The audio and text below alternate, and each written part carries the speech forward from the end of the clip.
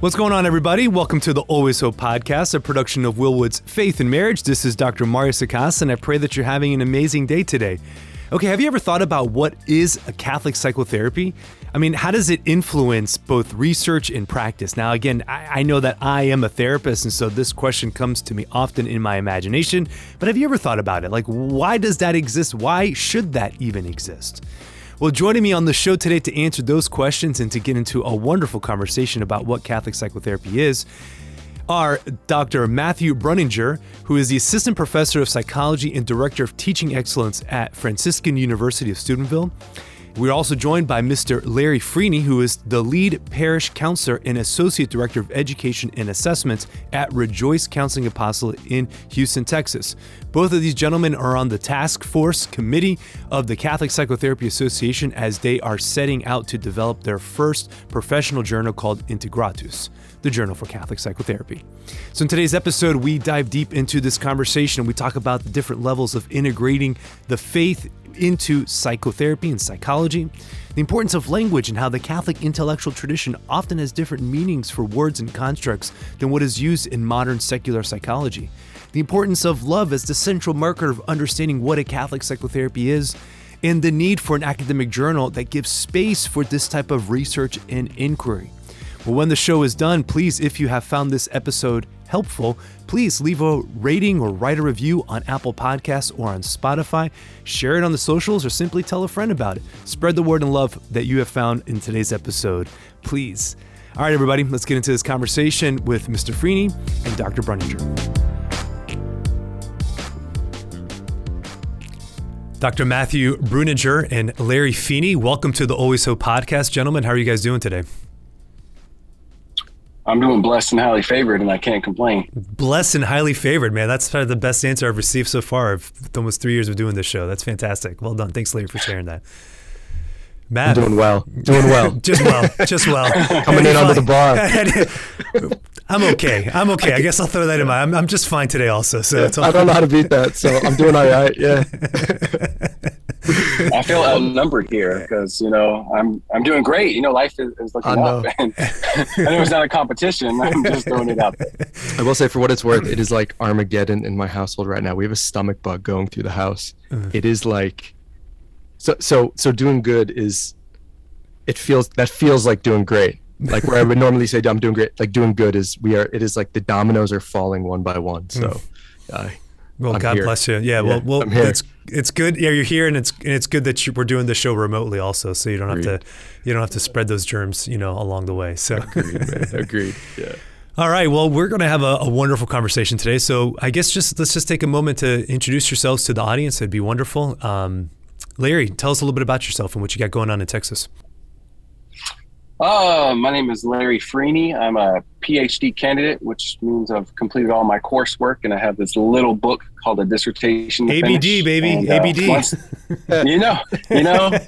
Maybe I can add that to I could be PhD ABD. It sounds really cool. Yeah, you could have been. Oh, is that another certification? And I was like, no, it's not. Licensed professional counselor, national certified counselor, an accredited financial counselor candidate. I'm a father of two, a 2-year-old and a 2-month-old. So I know all about those stomach bugs. We had one of those about a month ago. We do not want another one. So thank you, Matthew, for being far away. Remote. Wonderful. Yeah. So that's me. Great. Matt. Yeah. My name is Dr. Matt Breuninger. I'm a clinical psychologist. I did a master's degree in theology from Ave Maria University down in Naples, Florida. And then I did my doctoral work at Baylor in Waco, Texas. And so, I'm a licensed clinical psychologist in the state of Ohio, and I teach full-time at Franciscan University in the psych department, do a little bit of research, teaching, small private practice, and stay busy. We have 6 kids, and so a big full life, but a good life. Yeah. Praise the Lord. Praise the Lord. Living the dream. Living the dream. That's awesome. Yeah. Well, God bless you both and the service that you're offering and the work that you're doing. It seems that what has brought us all together today is certainly just the Catholic Psychotherapy Association. And so now's a nice opportunity to give a little plug to CPA and the good work that it does in terms of being able to be a professional membership, I guess, for Catholic, minded psychotherapists across the various licensures and whether it's licensed psychologists or psychiatrists or LPCs, LMFTs, LCSWs, just bringing us all together, beyond just kind of these professional silos that sometimes exist, but really just wanting to have a resource to give people an opportunity to know what this means, to really integrate faith within the work of psychotherapy. And so that's what we're going to be talking about today. So, my listeners know that this issue of integration is something that I certainly care about, deeply. And over the course of my career, in the 15 plus years that I've been a licensed therapist, I've seen the errors. I've seen the good, the bad, and the ugly, of what kind of Catholic psychotherapy kind of looks like, where I've seen, or just not even Catholic psychotherapy. I've seen, on the secular side or too far on the spiritual side, and always just trying to honor both the strength of the science together with the strength of our faith, and feeling that when we're operating out of both of those, that we're doing our best. So I guess really where I would like to start, and maybe we can let the professor go first, sure. Just let us know a little bit about how would you define Catholic psychology, I guess, or Catholic psychotherapy, however we want to use that, Catholic mental health. Sure. And where do you really see, Matt, what does that mean to you in terms of seeing integration between the two? Yeah, I think it's important to acknowledge that in a lot of ways, our Protestant brothers and sisters have been doing this for much longer explicitly in the field of counseling and psychology than we have. And so, since at least the 70s, you have Protestant Christians taking this notion of what it means to integrate pretty seriously. And there's been they put out some really interesting work. Sort of the handbook on this is a book called The Five Views, Integrating Christianity and Psychology. And so, look, there's a couple different ways of thinking about integration that range maybe from what we think about as sort of really, really weak integration to really strong integration. And so you might say something like, maybe the weakest form of integration is just a sheer recognition that God is the creator of all, right? All good comes from God, all truth comes from God. And so anytime we discover something true in psychology, anytime we discover something true in theology, anytime we discover something true in biology, all truth is God's truth. And so that's sort of like maybe the weakest level of integration is just saying, like, when we discover the truth of something in psychology, that something works, or that, these are the mechanisms behind depression, the cognitive or biological mechanisms behind depression, that is God's truth. All truth is God's truth. And so God is sort of implicitly bound up in any truth that we discover across disciplines. And that's certainly sort of a way of thinking that God is integrated somehow, our faith is integrated. But it's sort of, I think, the weakest form. Another level of integration is something like studying religious things using the secular tools and methods of psychology. And so we take the empirical sciences and the tools and methods of empirical science, and we just turn them towards religious topics, right? And so that there's a certain way of thinking about integration in that way. So I'm interested in, forgiveness or something like this. So I do studies on forgiveness, or I'm interested in God attachment, how we feel like our sort of emotional or socio-emotional connection to God, our sense of security in God. So I take the tools of empirical science and I just apply it to God attachment. And attachment, by the way, right, is even a concept that comes out of John Bowlby in the psychology literature. So I take the psychology and I aim it at sort of a religious topic.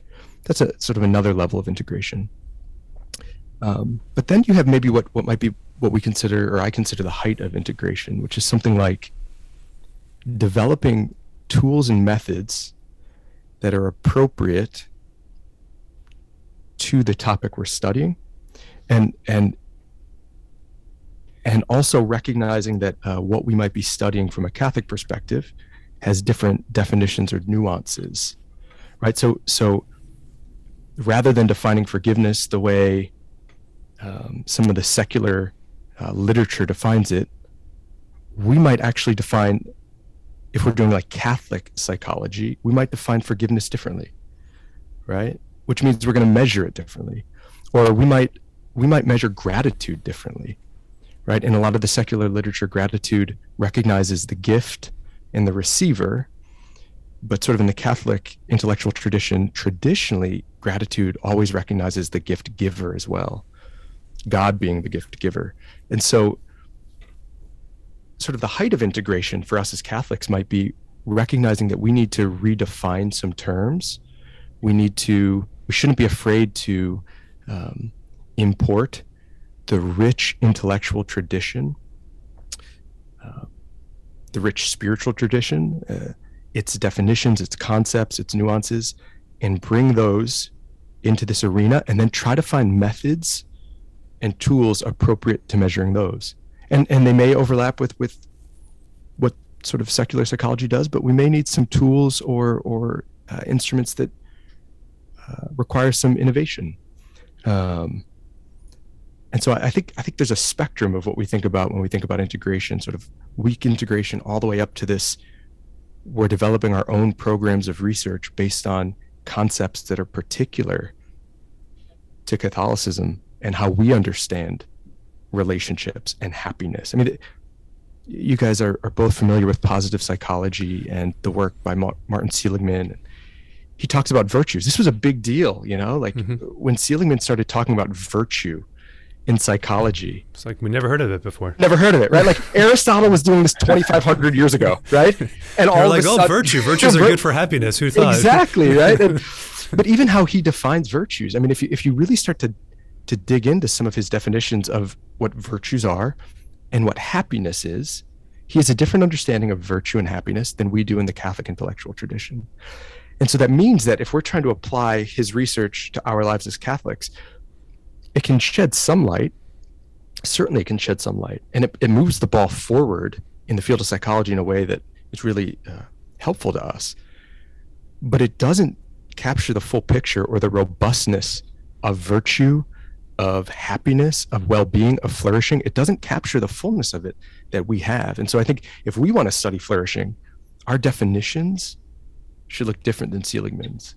And so in some ways, I think there's a really exciting time to be Catholic psychologists, because we have an opportunity here to really think about, how do we think about integration? What do we think the levels of integration are? And how do we come up with a program of research and advance this sort of stronger integration that I think is really exciting? That's beautiful. Thank you for sharing that. I mean, really great in terms of thinking of it conceptually in terms of these three levels of, at the base, just God is present, and any truth that is revealed is a revelation of God, and taking the tools that science has given to us and applying that to religious things. You talked about attachment theory related to pertaining to God, or forgiveness research, any of that specifically. And I've had Everett Worthington on the show also. Oh, yeah, sure. So I had him on previously. So if the listeners want to go back and listen to that one on self-forgiveness, that was a great episode. And he's one of these guys who's involved, Mario, in really pushing the ball forward in the Protestant world and thinking about what integration should be. Yeah, absolutely. No, he's phenomenal. It was a gift to have him on the show for sure. Yeah. Absolutely. He was so generous, and he didn't need to be, but he was great. Yeah. So and then this last piece you're talking about, like how a Catholic psychology, a Catholic lens, isn't just about taking what the science says, but really kind of saying, can we think about these concepts a little bit differently? Because our Catholic intellectual tradition gives us a similar language, but maybe a more nuanced language on some of these theological or psychological concepts, like positive psychology, for example, using that as an example of how we define virtue, and how Seligman's work defines virtue is going to be a little bit different. Absolutely. But that difference is okay. But if we're going to apply or approach it specifically from a Catholic perspective, then that means that we have to push research or push information in a direction that captures that from the get-go, from the ground up, as opposed to kind of this, mashing of the two. Is that, that's right? That's what you're saying, right? I think that's right. Yeah, and I think that means that we might too have to sometimes find ways of measuring and capturing those constructs. There are certain constructs that are really difficult to measure and capture empirically, based on the very nature of the thing you're measuring. And so what I mean is like intellectual humility. Here's a great one that's really hard to capture. Intellectual humility, what's that? Right, yeah. I mean, right. It's like when you find intellectually humble people, right? That is a very tricky thing, right, to measure, because they're going to underreport their own capacities and abilities because they're humble, and so. And the truth is, what they do is intellectually humble people recognize the truth of their intelligence, but in light of like God, in light of, and so they tend to rate themselves lower than those of us who are sort of less holy, and so they look less humble. And so how do we begin to find a method of measuring things like this? And so it might be that, it might be much more important sort of like to find people around them that recognize them as such, right? Rather than trying to do self-report, actually looking to those around them and asking people around them, here are the marks of what we think intellectual humility is. Do you think this person meets those marks? Right? And that would sort of be a novel way of, in some ways, doing research around this concept or topic. But we need to find methods appropriate to our definitions of how things work. And so the common tools like self-report, right, might not always work. So Larry, I mean, what Matt just said obviously was a lot there. So any thoughts that you have about how you would, I mean, not even just piggybacking off him, but even in yourself, how do you see this integration of psychology, counseling? I mean, there's so many words that we can use, mental health, all of that, together with the Catholic tradition. Honestly, where we are today, I would see it as being done backwards, right? We think of integration as something that happens afterwards. But to me, the faith is the fundamental DNA of everything that we do. And so instead of, it's kind of after the fact, we're like, hey, maybe we should be able to put faith in here or put our Catholic traditions or our virtues into it, rather than it being the very DNA through which counseling and psychology was created. We look at it as God is the unmoved mover, and the fact that he loved us first allows us to love in response. So God is the voice and we are the echo. So you hear love, love, love, love, right? Those low loves, that's us, right? And without that primary voice, without that first voice, there is no response. And it's through that response that we learn to love ourselves. God loves us. So in response, it's only natural. It's the natural response is to love him. And then through that love is to love ourselves. So we get an understanding of who we are because God loves us. And through that love, it kind of shapes who we are. But then when we get an idea of who God says we are, right, because he's the one who loves us, then we get a better idea of who we are. Now, our idea of who we are will never match God's idea of who we are, right? That's something that we strive for. And we're going to be the imperfect reflection of God. But it's through that love that we have for God and that love of ourselves that we can then expand that love to others. And to me, this is the heart of what Catholic counseling or Catholic psychology is. It's really taking that fundamental truth that we all come from God and our relation with each other, and this fundamental understanding of this powerful force called love comes from that very nature, that dynamic of that relationship. So for me, right, as Matt was going through the different kind of levels of integration, right, to me, the ultimate form of integration is where we don't even have to think about it as being integrated. It's just naturally in the DNA. It's already there. So me, I'm a counselor now that I've integrated all of my education, my gifts, my skills, what I've learned, the supervision. But my blood, my DNA is not something that I can change, right? It's just kind of born with it. I didn't get to say, I didn't get to choose. And so for me, the ultimate understanding of Catholic psychology or counseling would be for it to be Christ at the center and not even think about it. the fact that, we have to think about it now shows that we're kind of doing it retroactively. But in a perfect world, right, we would already have that imbued. And that's what I would like to see going further, is not that, that's Catholic counseling, or, that's Catholic psychology. Instead, why can't it just be psychology? Why can't it just be counseling? And it's just this beautiful realization, because we are holistic beings. You can't just serve a person's mental health, right, without taking in consideration their spiritual health, their physical health, and their emotional health. They're all intimately integrated, right? And when we do that, we do a disservice, right? It's like working with counseling with somebody, and you take them out of their relationships, you take them out of their environment, and you put them in this sterile lab. All right, you're good to go, but we throw them right back into that environment.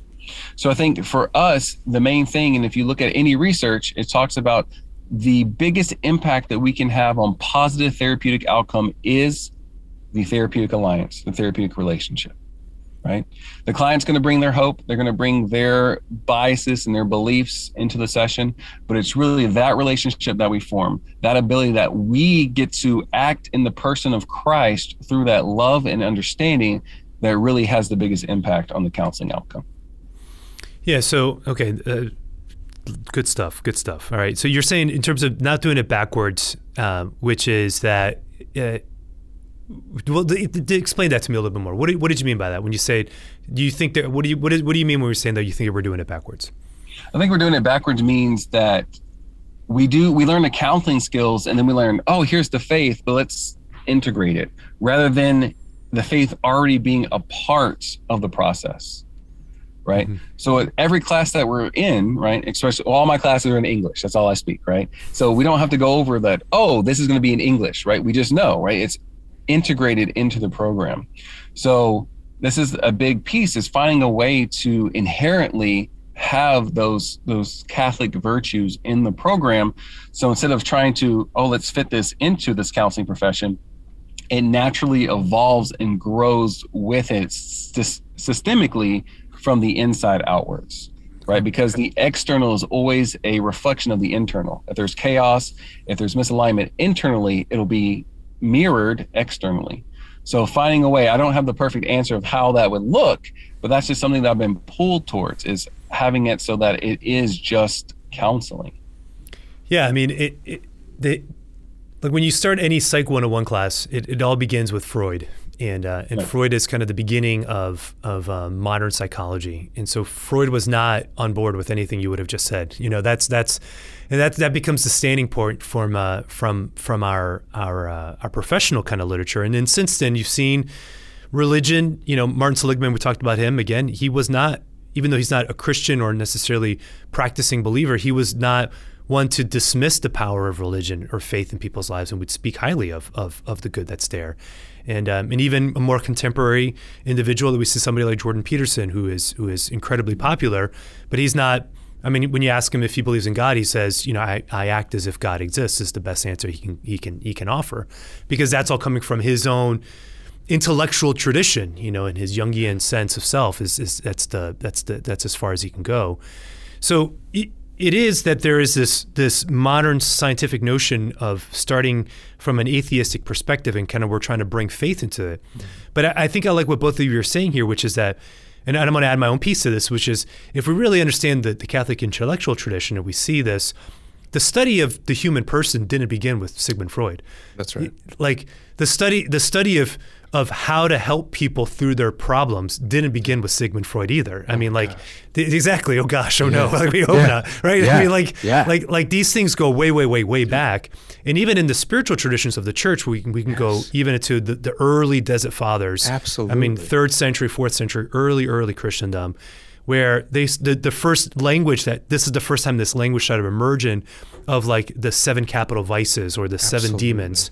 But the demons more in the context of the 7 The monks, the monastic tradition will speak to like the 7 oppressive thoughts. You know, this notion that there's this battle that's happening interiorly that we have to pay attention to, and the goal of peace or apatheia, you know, without suffering, is really a battle of the interior life, one of both emotional but cognitive kind of awareness and understanding of how these different narratives or thoughts that we have are pulling at us in different directions. So we go way back in the history, you know, that this tradition has been lost and needs to be kind of reclaimed to some degree. So I like the notion of saying from the ground up, we need to have kind of a Catholic understanding, but we also need to play in the real world. I hate to say it that way, you know, like we also need to play in I shouldn't say the real world, but in the secular world as well, with licenses and all of this. But I'm going to stop here, Matt. I know I can see your thoughts are churning. Look, I love what you're saying, and I agree with Larry. Like, I think I'm not advocating for our faith shouldn't be like an external thing we just lump on to psychology that we're doing, right? I mean, that might be one way of thinking about integration. I'm sure it is, but that again would be sort of a weak form of integration. I think what Larry's talking about and what I'm sympathetic to is a form of integration that the faith isn't just a tumor we sort of latch onto the side of our clinical practice, but it's something that informs from the very start how I sit with somebody, the types of interventions I'm likely to recommend, how I think about forgiveness, love, this sort of thing. But I Mario, to your point, I mean, there's such rich that we've lost. There's such rich resources in the faith, going all the way back to the Desert Fathers, and they're thoughtful. Right? They're thoughtful. They recognize that emotions are really strong and powerful and that they can pull us and drag us. And so sometimes they give very practical advice, like, hey, stand up and get a glass of water. You know what I mean? Like, take a break, chill out, man. Right? St. Thomas has a sort of famous, in his Summa, he talks about melancholy. And he's like, look, sometimes you just need a glass of wine and a bath. And a warm bath, that's enough. Yeah, like that is like not over spiritualizing things, right? That's somebody who's attuned to the fact that we are body and soul composite, right? And so there are times when we're attending to the emotions or passions. There's time we're attending to the needs of the body. There's times we're attending to the spiritual dimension. What I'm excited about just in this conversation is, even as you hear me talk, as you hear Larry talk, what CPA needs, what the Catholic counseling and therapy world needs is these robust discussions to be happening so that we can formulate and tighten our respective thoughts and begin to develop them. Like, and so Larry said, and I agree with him in some ways, what does this look like practically? That's like a really tough question, but we need to start and we need to have a place where we can begin to think about very seriously, what does it look like for this stuff to be spelled out practically? And that's one of the exciting things about these types of conversations and about the Catholic Psychotherapy Association is I have people in my life now who I can wrestle with and say, yeah, but what about this? Or what about what St. Thomas says? Or what about what Augustine thinks? Or what about how much do we take concupiscence and sin into the picture? How much should these things influence or shape the way we think about well-being or psychological functioning and flourishing? Or how much should prayer, the Eucharist, or the sacraments, how might they work? These are really interesting and important discussions that we should be having. And CPA offers a place to begin having these so that we can actually put flesh on the bone here. Because I think a lot of us have been sort of doing things on our own and coming up with our own ideas.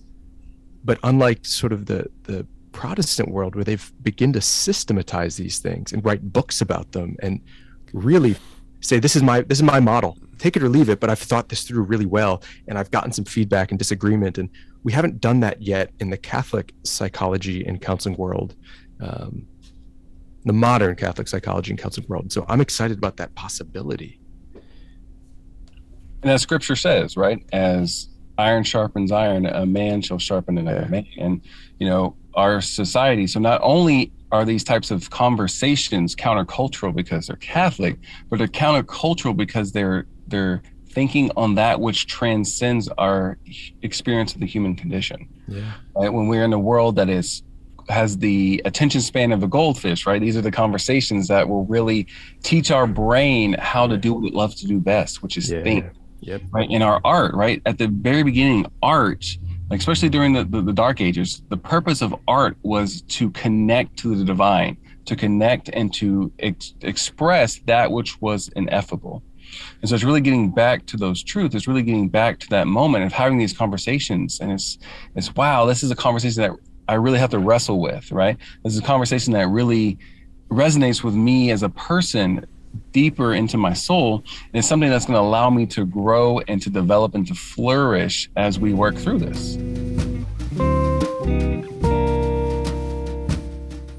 Hey everybody, this is Dr. Mario Sacasa, just taking a quick break from my conversation here about Catholic psychotherapy to encourage you to check out Dating Well. If you are a single person who just got out of a relationship and wants to understand what happened in that relationship, Dating Well is for you. If you are a couple that's trying to assess the health of your current relationship, Dating Well is for you. If you are single and looking towards the future and want to know what you need to do to set yourself up for success in your future relationship, Dating Well is for you. Dating Well is an online course. Think of it like a master class on dating that has 19 video lessons helping you kind of cover every nook and cranny of what dating is and what it should and shouldn't be. It'll help you in your discernment process to understand how to bring forth an understanding of your own heart and your prayer and to bring all of that into the dating experience. So Dating Well is a great resource that is available for you. Check it out at faithandmarriage.org.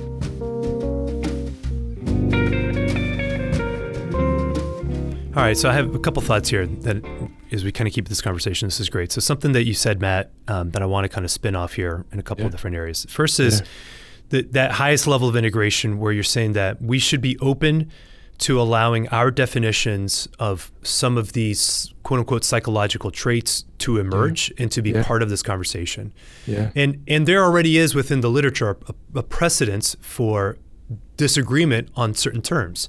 So for example, this show's about hope, and that's the name of the show, Always Hope. And I have a lecture series that I've done that integrates the psychological understanding of hope with our theological understanding of hope. But even within just the psychology itself, the psychological literature about hope, you get very different definitions of how how psychologists or counselors, how the mental health profession defines hope. So otherwise, Barbara Fredrickson's work that looks at it as part of one of the 10 positive emotions, or Rick Snyder's work that looks at it in terms of kind of future-oriented, goal-oriented. And so even here, we're seeing in others that I just won't have time to get into all of it, but we're seeing that even within the literature, well, the differences between hope and optimism, that's Martin Seligman's work also that gets into that we can see that there's debate that needs to happen around some of these terms, that to say, well, if there's a Catholic understanding of this, then does that have a place within this larger conversation? Yes. And I think the answer is we would say, of course, yes. We would want it to be part of the conversation. So then when we look at a concept like hope, for example, I'm using that because that's where my personal kind of interests lie. But there are many others. Obviously, we could talk about attachment or relationships or any other stuff. But just looking at this specifically, we can see that there's a lot of different definitions that are there. And so a Catholic definition should be able to fit, within this in terms of recognizing that it's okay. We can have this nuance. We can have this kind of level of discussion about these different things. Is that absolutely. It's kind of what you're saying? Yeah, absolutely. And I mean, when you think about marriage, think about intimacy, think about our Catholic vision of the human person and our very sort of orientation toward making a self-gift, right, to another. This comes out of we're seeing it explicated more by the theology of the body stuff and JP2 stuff, but to be able to formulate a research program around this and to be able to use the terms and definitions of intimacy as we understand them as Catholics, and to put our hat in the ring and say, look, we think that some of these definitions in the secular world are thin. We think that they're a bit thin. They don't have the robustness or the thickness of some of the concepts and terms that we have. And so, look, not everyone's going to buy it. Not everyone's going to like it, but we have a space. And there have been people, you mentioned this, Mario, there's been people now for, 30 years or so that have been pushing the idea that religion and spirituality are an integral part of man's life, and they're they're good for them. You're right. Like Freud, early psychology was hostile to religion, and viewed it as a neuroses, as a coping mechanism, as a defense. We're now seeing that it actually is good for human beings. We see a ton of positive outcomes for those who are engaged in religious and spiritual activities. Tons. And those pioneers have sort of opened up a place for us now to begin to put our hat in the ring in more sort of assertive ways. Let's think about intimacy as we define it within a Catholic worldview. And so now we have a little bit of an opening, and I think it's the time to capitalize on this opening. And so there's a lot of great work to be done. I think a lot of great work to be done. Yeah. So I guess, this is great. This is great because my brain's got a lot of stuff going on right now. So then the question, okay, so within terms of the Catholic conversation into the world, obviously it has a place in that, and I think we're all kind of saying that. But then, you said earlier in terms of models in developing different models, and I think this is maybe sometimes where, I don't know how to say this appropriately here, but sometimes our Catholics, we want to find like the way. And so then when somebody creates a model, it quickly becomes the model. No. Do you know what I'm saying? This is my hobby horse, man.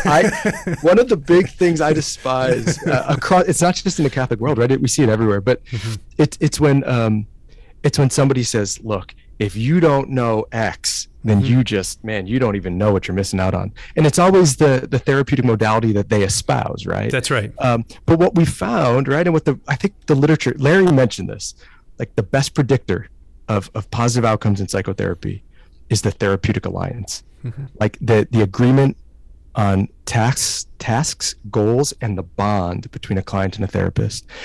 And what they found, and it's commonly called the dodo bird conjecture, referencing Alice in Wonderland when the dodo bird says, everyone wins and all should have prizes. What they find is that among sort of the conventional psychotherapies, for the most part, none of them outperform the others. That's right. Outcome. So right? Are you saying that CBT is not the end all be all? Yeah, right. I mean, that's almost sacrilege. I know. Listen, but people die on these hills, right? And people also die on other hills, right? Oh, if you don't know EMDR, then you're not doing trauma therapy. Like, look, the beauty here, Mario, is that we don't have to. I really like to get across the point that different things work for different people. Just because I have a model does not mean that this is the end all be all. It means it's my way of thinking something through. And this way of thinking something through might provide some clarity for you, but it might not. And if it doesn't, it's totally okay. Yeah, and so my point in this, and Larry, I want to hear your insight in this as well, is that when we start raising it to a Catholic model, we just have to recognize that it's exactly that it's just a model that fits within a Catholic framework. But it's not the same thing as like dogmatic theology. Yeah, it's not inerrant. Right. Exactly. Like that we're trying to say that there can be, because in the complexity of the person, and this we know also, is that like something, different models, certainly as you said, are all more or less the same in terms of their effectiveness, but some maybe work a little bit better with others, and each theoretical orientation kind of knows or should be aware of its own limitations. Even in attachment theory, Sue Johnson will say very clearly what her limits are with EFT or something of that nature.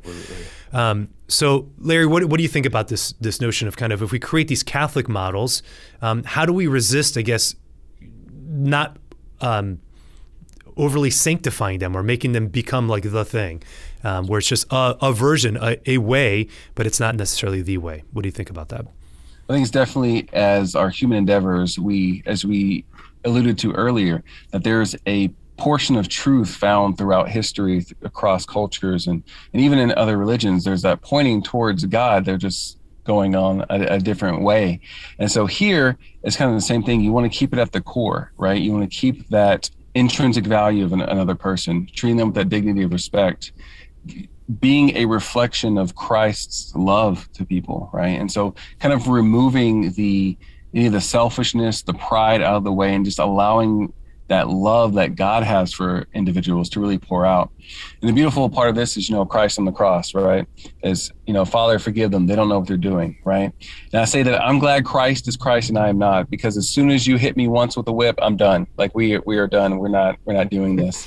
But it's really during that time we were most unlovable that God showed us love. It shows that decision. It shows that intention, right? And so I think that's, our counseling can't be just this second nature thing. It has to be intentional. We can't rely on our habits. We can't rely on our comfortability, because that's when we get sloppy and that's when we're not present.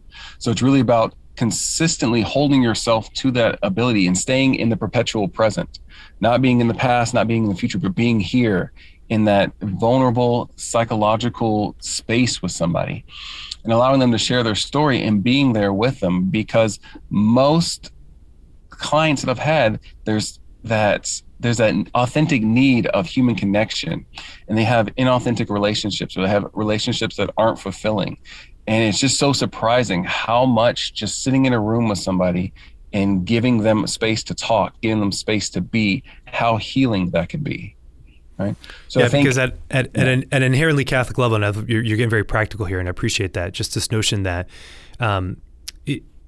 when we accompany others, that's part of our faith. That's part of our tradition. When we enter into somebody else's compassion, when we enter into if somebody else is suffering and we offer compassion, we're together with them. We are bringing certainly Christ to them and walking with them. And so again, just recognizing that this is the fundamental aspect of what we do as therapists is precisely that. Whatever theory we build on top of that, going back to what we said earlier, we don't do this backwards. We start from a position of love and respect. Like I told this to my supervisees, and I really feel that, in myself, it's always a privilege when somebody comes to us and shares their deepest, darkest secrets, stuff that they don't tell their own mama, and they're coming to us, that, there's something sacred in that when somebody, because this is another human person made in the image and likeness of God, who's choosing to open up to me just because I have some titles and I have a couple years of, studying under my belt. And so there's always that element there. But okay, so I want to transition then, all right, to the second part that we need to talk about, which is you guys are part of the task force that's starting a new journal. And really the first professional journal for the Catholic Psychotherapy Association. The journal is called Integritus, if I'm saying it correctly, right? Integratus. Oh, geez, I got it wrong. I was close. See, I was so close, man. Failed Latin. Latin's a dead language. Don't worry about it. Say it again, Integratus. That's it. Yeah, that's right. It could have just been called the Journal of Catholic Psychotherapy. Why didn't we just call it that? You couldn't keep with the branding of the CPA? Nobody asked me. Nobody emailed me. I would have been like, just call it the Journal of Catholic Psychotherapy. Actually, I think now it's called Integratus, the Journal of Catholic Psychotherapy. It's something like that. That's what it should be, because it ties with Catholic Psychotherapy Association and kind of keeping the name together. But anyways, okay, that's besides the point. There's my little rant. I wanted to get in there at some point today. The new actual press we're going through was like, hey, maybe you should put like a little English in there. Let them know what it is. Just tell us what it is. Exactly. Tell us what it's about. Oh, because I think that's exclusive, or do you want to be? That's right. No, but that's important actually. No, because this goes back to what I was saying earlier, is that sometimes we can think that Catholicism is a brand, and I don't like thinking of the church as a brand. It's not like it's a club that we're all part of, and so you have to have the right language to be able to get access to the information. That's not the way the church works. The church is supposed to be doors wide open. Everybody's welcome, and so we want to make sure that our language, if we're going to represent the church in an academic journal, that language opens up. Not inclusive is such a buzzword, but it is open to the world, and not just inward focused, but open to the world. So the question is this, right? Here's the question that I want to ask. With everything that we've been talking about in terms of what both of you said in terms of integration, both not doing it backwards or at the highest level you spoke, how does viewing science or doing scientific research, which is really what the journal is going to go after in terms of academic study, how does operating from a faith perspective at the ground level influence the research? Wouldn't somebody just toss it out right out of the gates and say, well, it's just biased right out of the gates because of its position? Or how do we approach it true scientific inquiry and academic research from a genuine faith perspective that honors the scientific method and its approach? That's my question. That's a great question. I mean, so I guess my answer would be, look, there, even within psychology, counseling, we recognize diversity. We recognize different groups, whether we're cutting along lines of race and ethnicity, gender.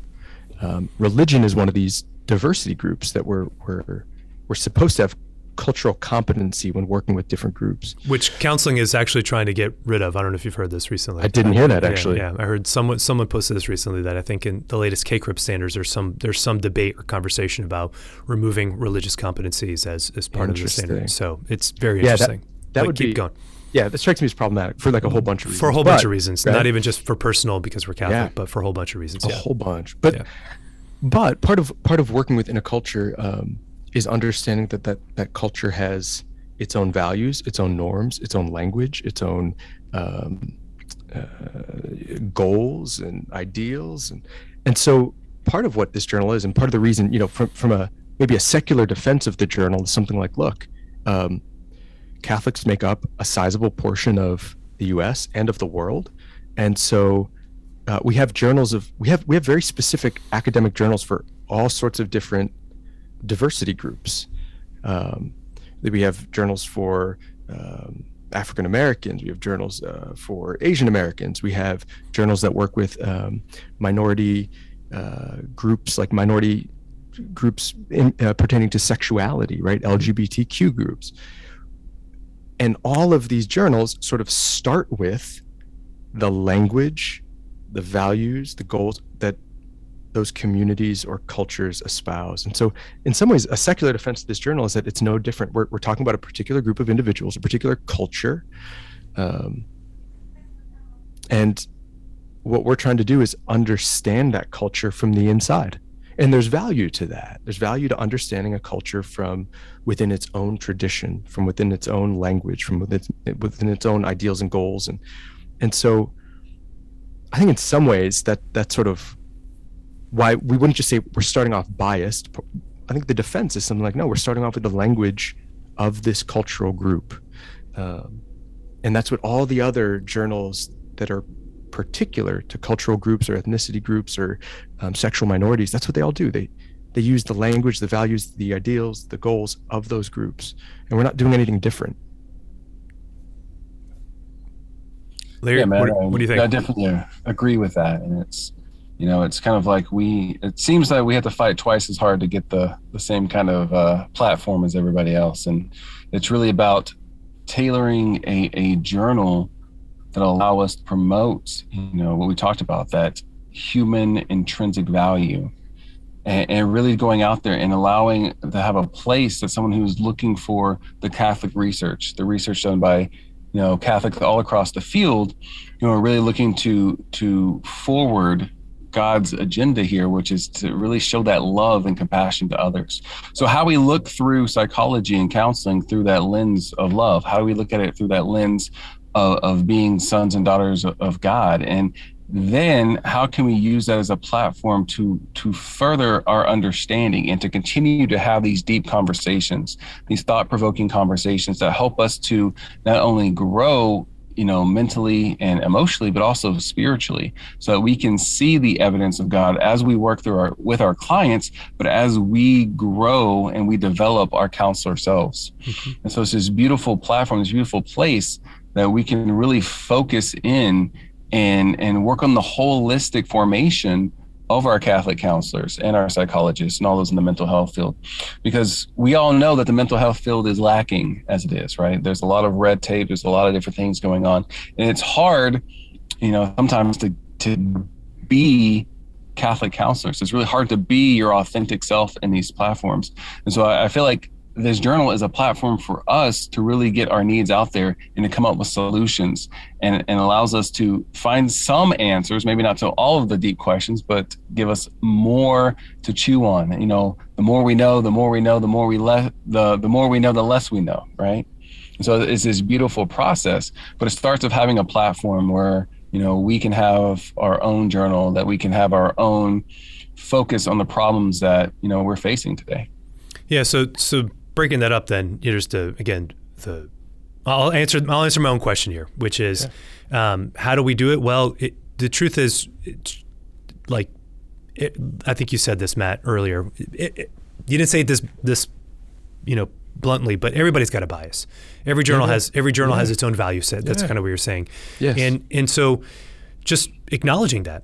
And my doctoral research was qualitative dissertation, and you have to lay out right out of the gates where you come from and where your perspective is. Yes. And that's beautiful, because what it acknowledges that, like, if me as the observer, I'm the instrument, of the research here, then I have to be able to articulate what my perspective is, because my perspective is going to influence the way I see the data. And that's just what it is. And so I very much appreciate that from the qualitative research side, that it's just humble just to say, listen, this is my perspective. And so obviously my perspective is going to influence the way that I'm interpreting these interviews and the conversations that we've had. That doesn't mean that I'm wrong. It just means that you just know where I'm coming from. Yeah. And so if you scale that up to the context of a full journal, I mean, it's just a more honest way of approaching it, I would say. It's just that this is our perspective, this is our value set, this is how we are coming and approaching these sets of inquiries. It doesn't negate the inquiry or diminish it in any way. We're just being honest up front and saying that we have a particular viewpoint, and this is what it is, and we're operating from that viewpoint, and so we still have something to offer. Absolutely. Which honestly is just more honest than with respect to some of the secular researchers who claim that they don't have a bias, but you have a bias. Everybody. They Trojan horse it in, right? It's it's implicit, or it can be really subtle, and so it's pernicious because sometimes it's not openly acknowledged, and so you sort of drink it in and you take it in unsuspectingly. I think you're right, Mario. We want to let people know where we're practicing from and what perspective, what our view is, and be open up front, because that'll be able to put us in dialogue genuinely with others much more fruitfully. Well, it's like you can't be in genuine dialogue with somebody who's got something hidden up their sleeve. It's it's like trying to just like I'm marriage counseling. So it's like like a husband and a wife, and husband's like, hey, let's get together let's do something on Saturday, and maybe she's like, well, I don't know, this is a bad example, I'll stop, but like, before I get myself in trouble here, but but it's just like, let's put it all on the table. Let's just be honest. Like, here's where we come from. And then once it's all out there, then we can actually start talking and conversing and trying to figure out the points. He wants to go to Lowe's and get tools, right? He's saying, let's go out and hang out, but he really wants to go to Lowe's and get tools, right? That's you got what I'm trying to say. You finished that. Thanks. Right. I appreciate that. You watch it. That's exactly what it is. Yeah. So there's that aspect of it, but then there's also, and this is in the emails when we started talking about what the reason for it, some of the examples that were given up were honestly some political. And I think this would be just another place where caution or how to navigate this. And I'd like to hear your insights also, where it genuinely is about the faith, but not just because it's a politically conservative journal either. Does that make sense? Yeah. So thoughts on that? How do we navigate that aspect of this conversation? Yeah, it seems to me that the one thing that excites me about the Catholic Psychotherapy Association, and this, it did kick off a little bit over the summer on the listserv, but with everything going on sort of politically with the different protests over the summer related to George Floyd, Ahmaud Arbery, Black Lives Matter stuff, critical race theory stuff. I think there's a push on one side that says you have to swallow the stuff wholesale, right? And there's a push on the other side that says it's all bad, it's all tainted, it's all Marxism, it's all right. And what I think we have the opportunity to do in a journal like this is, whereas in the secular journals or the progressive journals, you can't do anything but toe the party line. You can't do anything but say, this is all good, I affirm it all, because if you don't, I have a very good friend, a researcher out of UT Austin, who publishes in the field, or at least historically published in the field of looking at same-sex relationships. and some of his conclusions weren't particularly favorable. They opened public inquiries at the university into his job, interdepartmental inquiries. The journal that published it, the editor was fired. So there's certain topics that you can't touch. You just can't touch them. They're too politically hot. So unless you're going to toe the party line, you can't touch them. And what I think this journal can be is not just a sort of a I'm sorry to interrupt mouthpiece. you, but that influences research. I mean, Oh you my can't gosh, you can't yes, say that yes. it's completely non-biased. Of course, just yes. because the Especially when conclusions you come publish or to. perish, right? Yeah, publish or perish. I have to publish. Yeah. I need to find results. And by the way, statistics, you can cut a pie statistically so many ways to get different results. Right. Well, again, going back to just the openness that should exist, and we know it just doesn't with respect Yes. in the majority of the academic community, and it's unfortunate because that agenda then drives it just drives the research rather than rather than the other way around, the genuine openness of if the conclusions might be different, and if they're different, then let's talk about it. You just don't snuff it out. But I think we should be able to talk about, and it strikes me as a place where we can pursue truth. But above all, I think this journal is going to be a place where we pursue the truth, and to be able to ask questions about critical race theory that don't toe the progressive party line, but might not also be the absolute total scathing review that sort of certain conservative circles make it out to be. We can say, like, look, what is the truth here? Is there any truth in it? Are there Marxist roots? Is there any truth in Marx at all? Right? What can we pull out intellectually from Marx that is worth recognizing as true and worth preserving? Where are the glaring errors?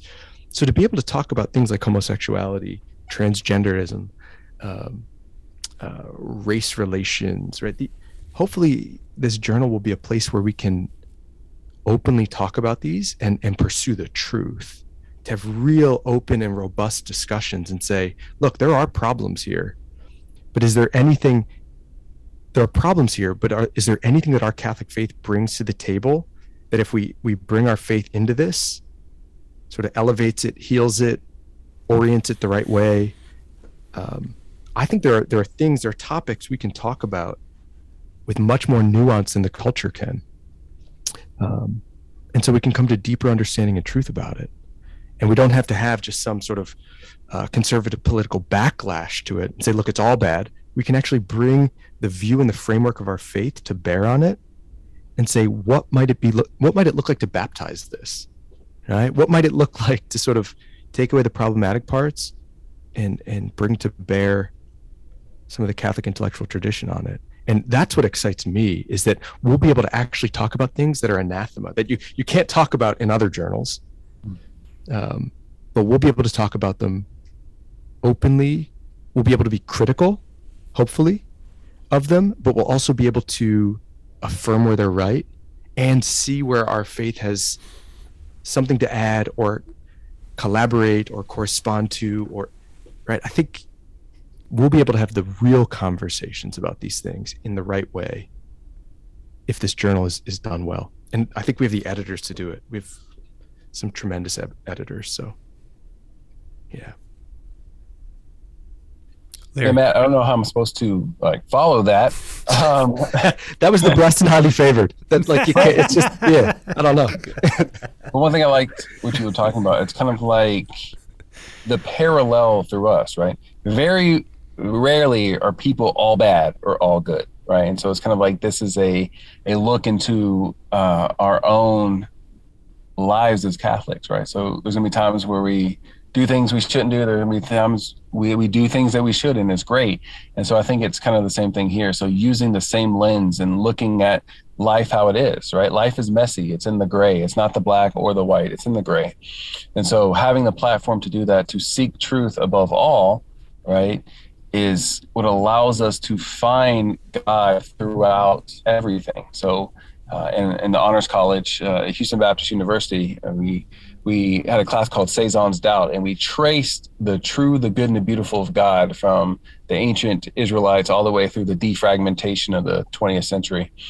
And that was very interesting. Times that you consider the dark ages where not a lot happened, but so much happened, right?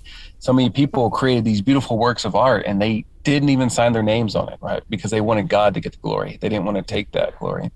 And so God is everywhere, right? We know that it is a truth, but God is everywhere. And through this, we were able to see, oh, there's God right there. You can see it. You can see the true. You can see the good. You can see the beautiful, even permeating something that at first glance we may have written off. When you dive deeper into it, you're able to see, oh, wow, there's some beautiful truths here. And I think that's going to be one of the biggest blessings of this journal, is that so many good things will be found that would otherwise have been just thrown out with the baby with the bathwater, right? Mm-hmm. So Mm-hmm. that's what I'm looking forward to most. That's right. And it's going to be serious. I mean, this isn't going to be just opportunities for us to write sort of personal platform essays, right, about our soapbox topics. It's going to require, right, it's going to be a peer-reviewed journal. And so different people with expertise in the field that you're researching are going to look at it. And we're going to have theologians who can look at it to make sure what you're saying is sort of theologically sound and accurate. We're going to have folks who are highly adept at statistics. We're going to have folks who have knowledge in particular, subfields and subdisciplines. And it's going to be about seriously pursuing the truth, the true, the good, and the beautiful, but with intellectual honesty, with academic rigor. And so I think we'll have some checks and balances in there too, to make sure that it doesn't just become, we don't just put out articles that are sort of political mouthpieces for things, right? They're going to have to be serious, and they're going to have to pass muster theologically, psychologically, statistically, methodologically. So I think I'm looking forward to us having some really great articles that are more interesting than what you tend to see, because we have access to a richer diversity of resources within our tradition. That's correct.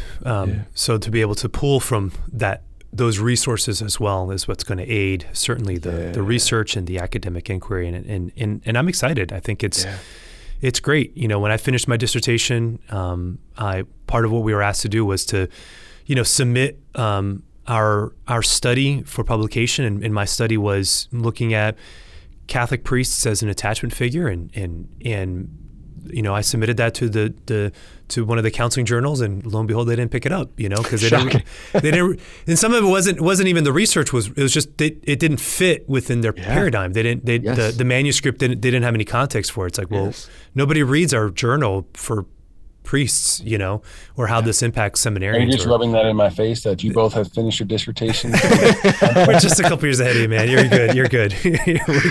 It's actually, by the way, right? It's just it's more understanding. We know your pain right now. We know where you're in, and just trying to give you hope. That there's light at the end of the tunnel. So something like this would have been a perfect place to land my study. It would have fit very nicely, both from the ability to use both kind of language of resources of our faith and the inquiry itself, but then also the context of the conversation, the particular question that was being asked, about something pertaining to priesthood. And I think that's what's exciting about it, is because now we can actually start applying. And I know you said this is kind of your second piece of integration, but I think that second piece is still needed also. So how do we measure which youth groups actually work, or which models actually work, or what are the benefits of this stuff to the lives of our teenagers? No one's asking these questions. We have tools to be able to ask these questions. What's the long-term effects of going to Steubenville conferences on people's mental health? These are questions that we have the tools to be able to go inquire about, but there's no place for that research to land. And so I think even at just the cultural, I guess is the right word there, context, to be able to apply the tools that we have from psychological and counseling inquiry, and then being able to use that in these specific contexts, that there's a large group of people that those questions would matter. The answers to those questions would be very meaningful for them. Right. And our hope is that there is a practical, Larry's touched on this, you're touching on it, that there's a dimension to this that goes beyond just we don't want to just sort of speak to the academic choir, right? We want this to have practical import for priests and religious, for youth group leaders, so this will be the kind of journal that hopefully the topics, the articles, they will be serious academic inquiry, but with, in a lot of cases, real practical import. So the youth group leader could pick it up and say, hey, these are the 5 factors that they found were most instrumental in students remaining engaged in their faith post-high school, the 5 factors that were embedded in the youth groups that had the highest level of engagement after high school. I mean, that will be incredibly useful to youth ministers. We were talking about a deacon from Scranton, I think, before we went live. Yep. What can deacons, priests, religious do to best equip their parishes with psychoeducational resources to reduce the number of sort of crisis incidents that they see? I mean, these are empirical questions that we can answer, and we can hopefully then use to actually make the lives of priests, religious, and lay people better. Awesome. All right, gentlemen. Well, we got to bring this to a close, and this has been just a delightful conversation. So if people are interested about what you've been talking about, where can they get more information? That's awesome. Sorry, I didn't hear that as a question. I thought you said we're going to give them more information. Where could they get more information? It was a question. That's great. They can go on the Catholic Psychotherapy webpage, and from there they can go to the journal landing page. And right now it's sort of we do have a journal landing page, but it will be sort of being filled out more and become more robust as time goes on. But a great place to start is just on the Catholic Psychotherapy website, and look for the Integratus landing page. We'll do. We'll have links to that in the show notes. And so, all right, final question, ask all my first-time guests, and I'll start with you, Larry. What gives you hope? What gives me hope is the conversation that we had today. The fact that, we kind of had a skeleton, we came in, we were able to do it, we were able to feed off of each other and really just have a joyous, intellectual, spiritual conversation that was nourishing to the soul. And so the fact that we can still have those conversations in this day and age, and there's hope for future ones, and this brings me hope. Yeah. Amen. Matt, what about you? Yeah, I'm sort of echoing what Larry said. It's seeing the passion of guys like Larry for this sort of stuff. You, Mario, seeing guys like you who put the work in and week out to have podcasts and to get this information out there, who are passionate about educating lay faithful about these psychological issues or psychologically related issues. The fact that there are people out there who are doing this work, who are actively engaged in this work, who are getting PhDs and are hungry to pursue this work, and that there's listeners out there who are interested in this, that gives me hope. That gives me hope that I see a small but vibrant cohort of people who are passionate about this work. And I think this is a chance to sort of pull the bushel basket from over the light and let the light shine. Amen. That's beautiful. Yeah. Well, thank you both for joining me on the podcast. God bless you and the work that you're doing, and blessings on this endeavor. And may it just bring tremendous fruit to so many people. Thanks, Mario.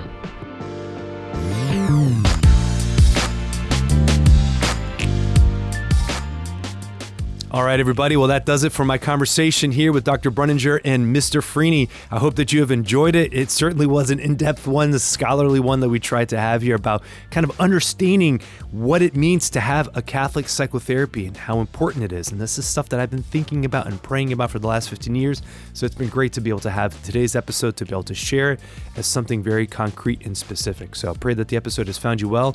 Again, if you have enjoyed today's episode and you think you know people who could benefit from this conversation, then please share it with them. Otherwise, send them a message on the socials, leave a comment, write a review on Apple Podcasts or on Spotify, or just, hey, tap somebody and be like, hey, I just listened to this great episode, and just tell them about it. So every little bit helps, certainly, to get this show to the ears that need it. And so I'm grateful for all of you, my listeners. Thank you for giving me your time. And I pray that today you may have a wonderful, wonderful day. God bless you all. Be good.